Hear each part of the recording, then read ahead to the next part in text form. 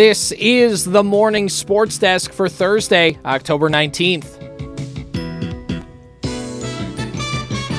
Corey, high school football on the airwaves last night. It was Staples-Motley getting the win over Wadena Deer Creek 49-7. Ooh. The Cardinals finished the season 7-1 after going winless a year ago. Wadena Deer Creek moves to 2-6. Playoff positions were pretty much set coming into the game last night, but something that is really cool yesterday, and we talked about this off air, Corey, we got to have Cardinals play-by-play guy Tyler Grunwald join us on the sports desk, and he mentioned something about Elijah Clausen, who's a lineman, 267 pounds or something like that on the program, and Tyler said, hey, they like to use him as a running back in what Tyler would call the beefy package, what the Cardinals coaching staff would call the tank package. Right. And we got to see that a little bit yesterday. Clausen had a couple, runs of 10-plus yards, but you also got to see him in that game, Corey. Yeah.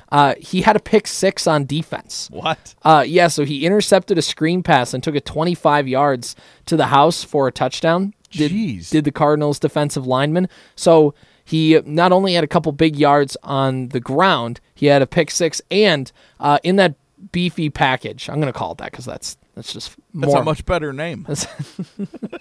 Where's the beef? Why aren't we printing T-shirts of that right now? It's so good. So good. Get on it, Cardinals Nation. If you are listening right now, this is a good football team. You need a "Where's the Beef" package T-shirt. Please be wearing that to your playoff game on Saturday. 100%. Please.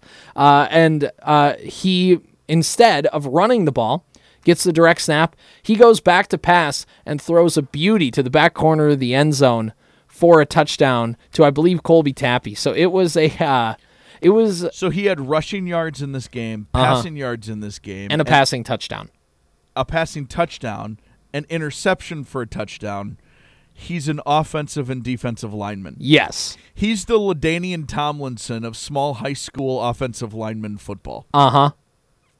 Yes. Put him on my fantasy team immediately. I have Derrick Henry. He's doing nothing. Dirk Schultz joins us on our broadcast, and he was saying to pregame, he was watching him throw, and he said, honestly, it's a tight spiral. It's a good throw. He can legitimately sling it, and when he got to throw it in the game, it was fun to watch. That was not an easy pass, and good. It's perfect been a time for them to use that, by the way, too, right? Because that game was not a good game. Yeah.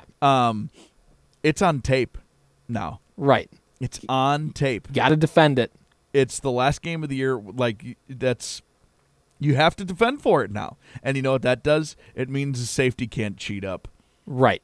Anymore. Because if they will, he's going to throw a dime. Mm-hmm. That's pretty cool. It's going to be a fun run. It's really cool for Tyler to get to go on that with them and for the Staples-Motley football program. We talked about it at the broadcast yesterday and yesterday on the sports desk as well. But to go from a winless season the year before to 7-1, I mean, that just shows the testament to what they do. We talk about this all the time with programs, Corey, off air.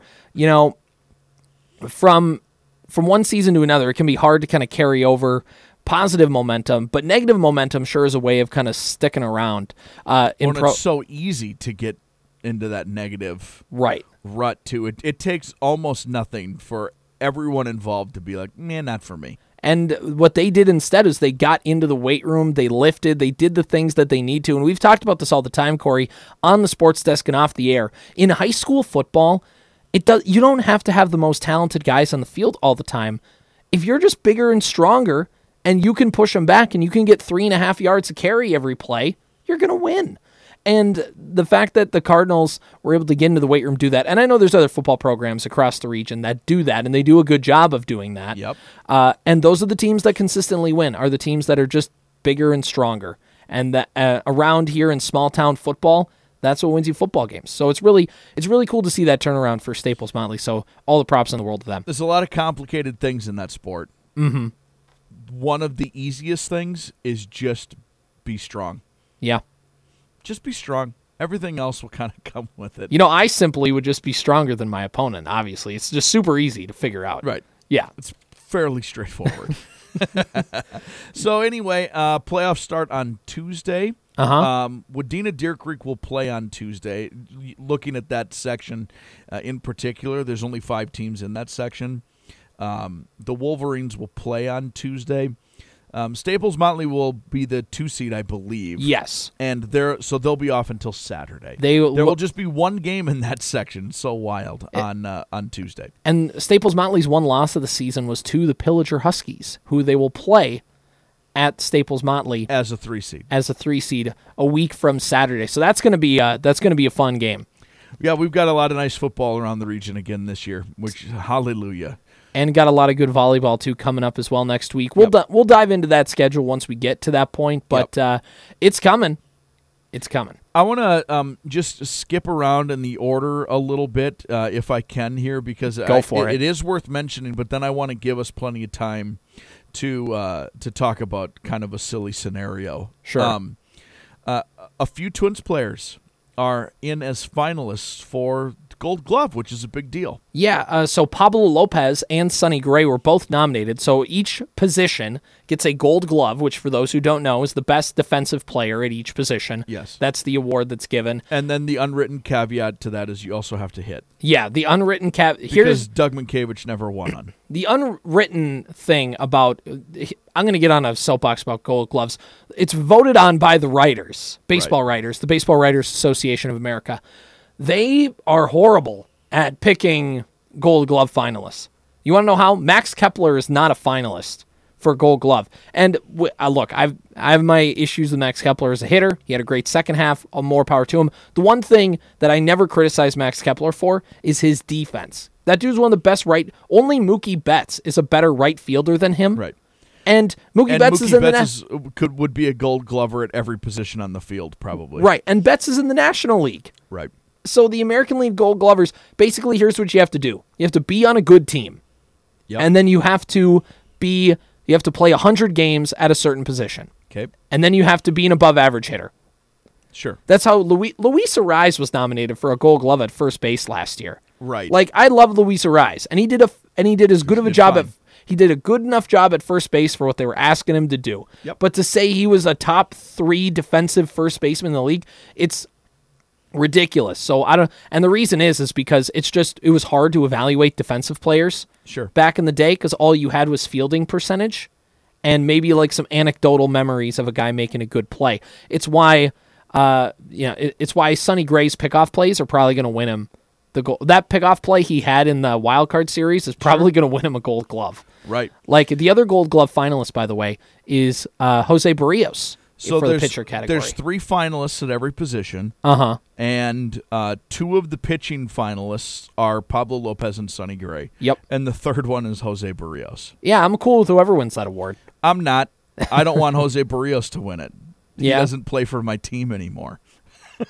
I need Pablo to win it for the narratives. Right. And so Carlos Correa is the other one, obviously. Right. That's more of a legacy thing than it is anything else. He's made some good plays. He's been very good defensively. We've seen the rocket arm. We've also seen him kind of start to like one-hop throws to first base now. But, I mean, the range isn't quite... Might be a philosophy, by the way. You throw it down into the dirt and give him a big hop, so you don't airmail it into the 15th row of the bleachers. You know what I mean? It's they used to do it in the Metrodome especially. Mm-hmm. If you see play inside, they throw it into the dirt on purpose. Yeah. His arm has probably saved him. His range probably wasn't as good this year as it's been in the past. No, and you're right. That's probably a legacy pick more than anything. But he's probably going to win it, though. Pretty darn good. He made some unbelievable plays in that wild card series, and even to close out Game 2 in the division series against Houston. Yes. So again, plays like those are anecdotal, but because the writers don't watch every game, and certain writers on the committee are not, let's just say, like they're not into the quote unquote analytics. So they're definitely only looking at fielding percentage. Well, probably it means Carlos Correa has the best chance to win. That's what I'm saying. That's why I think he will win the Gold Glove. Which, look, don't get me wrong. I'm for the narratives, I'm okay with. Of course, okay with Correa winning the Gold Glove. But Nolan Arenado, who's won the Gold Glove every single year of his career, did not get nominated as a finalist. Wow. Because the Cardinals stunk this year, so obviously he must have had a bad defensive year. Yeah, right. Exactly. Yeah, exactly. That's how this logic goes. All right, that's our Gold Glove conversation there. I think Sonny Gray is going to win, He'll win the Gold Glove for the pitchers. I think Carlos Correa wins Gold Glove for shortstops. All right, can I throw a ridiculous question your way? Uh-huh. I want to give credit where credit is due. I often listen to the Bill Simmons podcast. Mm-hmm. And he threw this thing out in his conversation, in his podcast that comes out every Sunday night, Monday morning, whenever it is. Sure. And it was just kind of a throwaway comment where he said it out loud and basically he disclaimered it by saying, it's kind of silly that this is the situation. And the guy he was talking to was like, yeah, you know what? That is kind of weird. And then they just moved on. It was just like a throwaway comment. And I was like, oh, this is fun. This is actually a fun conversation. It's in regards to football. And we often have this conversation in regards to football about silly rule changes, right? Sure. For example, one like fumbling out of the back of the end zone. Yeah. Okay. Should that really be a turnover and given to the other team? This one is in regards to a safety. Now, okay. Just to remind you what a safety is, it's when the defense tackles somebody in the end zone, everybody throws prayers up to the Lord. It's 2 points in the ball, correct? Uh-huh. If you get a safety. Considering the rarity of a safety, is 2 points and the ball a proper reward for how difficult and how momentum swinging it actually is? Like, how is a safety worth fewer points than a field goal, which teams get on almost every possession? And what should the value of a safety actually be? Is this rhetorical, or do you have like an answer? No, that's the question. That's the question? That's not rhetorical. I want what you think. If you need a moment, let me throw out a few possibilities for you. Go for it here. One of the possibilities is shut up, quit overthinking it. It's fine. Because you get the ball back. Right. You get the points and the ball. That's a big deal. They have to punt it, by the way, not kick it, too. Correct. So maybe it's all moot after that.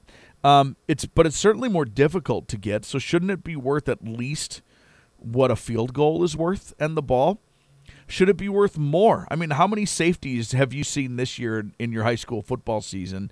How many safeties are we going to see this year watching Vikings games? Like, we're going to see 2 safeties all season long, probably. Yep. Like actually physically with our own eyes. Should it be 4 points? Should a safety be worth more points, but you don't get the ball back? You know what I mean? Like, hey, you got a safety, that's 5 points. You kick off to them, they start over. Right. I don't know. I think part of me thinks it's probably fine where it's at, mainly because of getting the ball back on a punt, and then so you get your couple points, and then you have a chance to go, because then theoretically, if you do go kick a field goal, you do get the 5 points. You get the 5. You get the 5 because you're basically going to be pretty like 1 first down and you're in field goal range. Yep. Pretty much where you're going to get that ball, because again, you're punting it instead of kicking it. But I say if you are going to change the rule, change it to something like 2 points is very weird to give out in football. It is weird. So make it 4 points. Make like no 5 points, no nothing that's round. 4 points. If you're going to change it, that's 4 points and the ball back. Yeah, 4 points and the ball back. You know what? 4.5 points. That way we can avoid a tie. Listen, we don't need to be ridiculous with this. No, I mean, if you're going to do it, do it in a way that's going to, like... It just was interesting to me. Now, I think the point of getting the ball back is the main focus. You get some points, and you get the ball back and a chance to score again. But like you said, 1 first down, you're in field goal range. They're kind of assuming 5 points. They're kind of assuming 5 points anyway.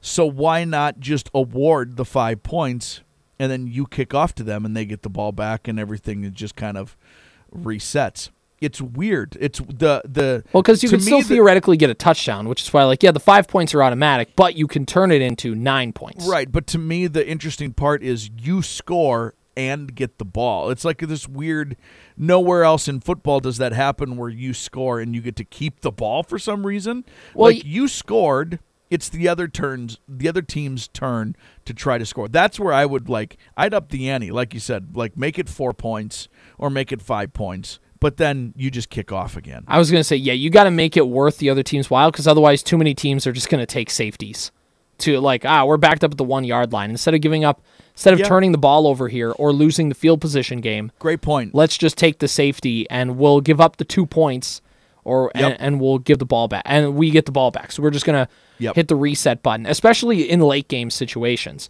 Team has to go 99 yards and they're down by, let's say they're down by 4 points, and then you just take a safety. You're down by 6. You still need to get that touchdown anyways. So a whole bunch of things in that situation. But overall, I mean, it's probably fine where it's at with that safety rule. This has been the Morning Sports Desk for Thursday, October 19th.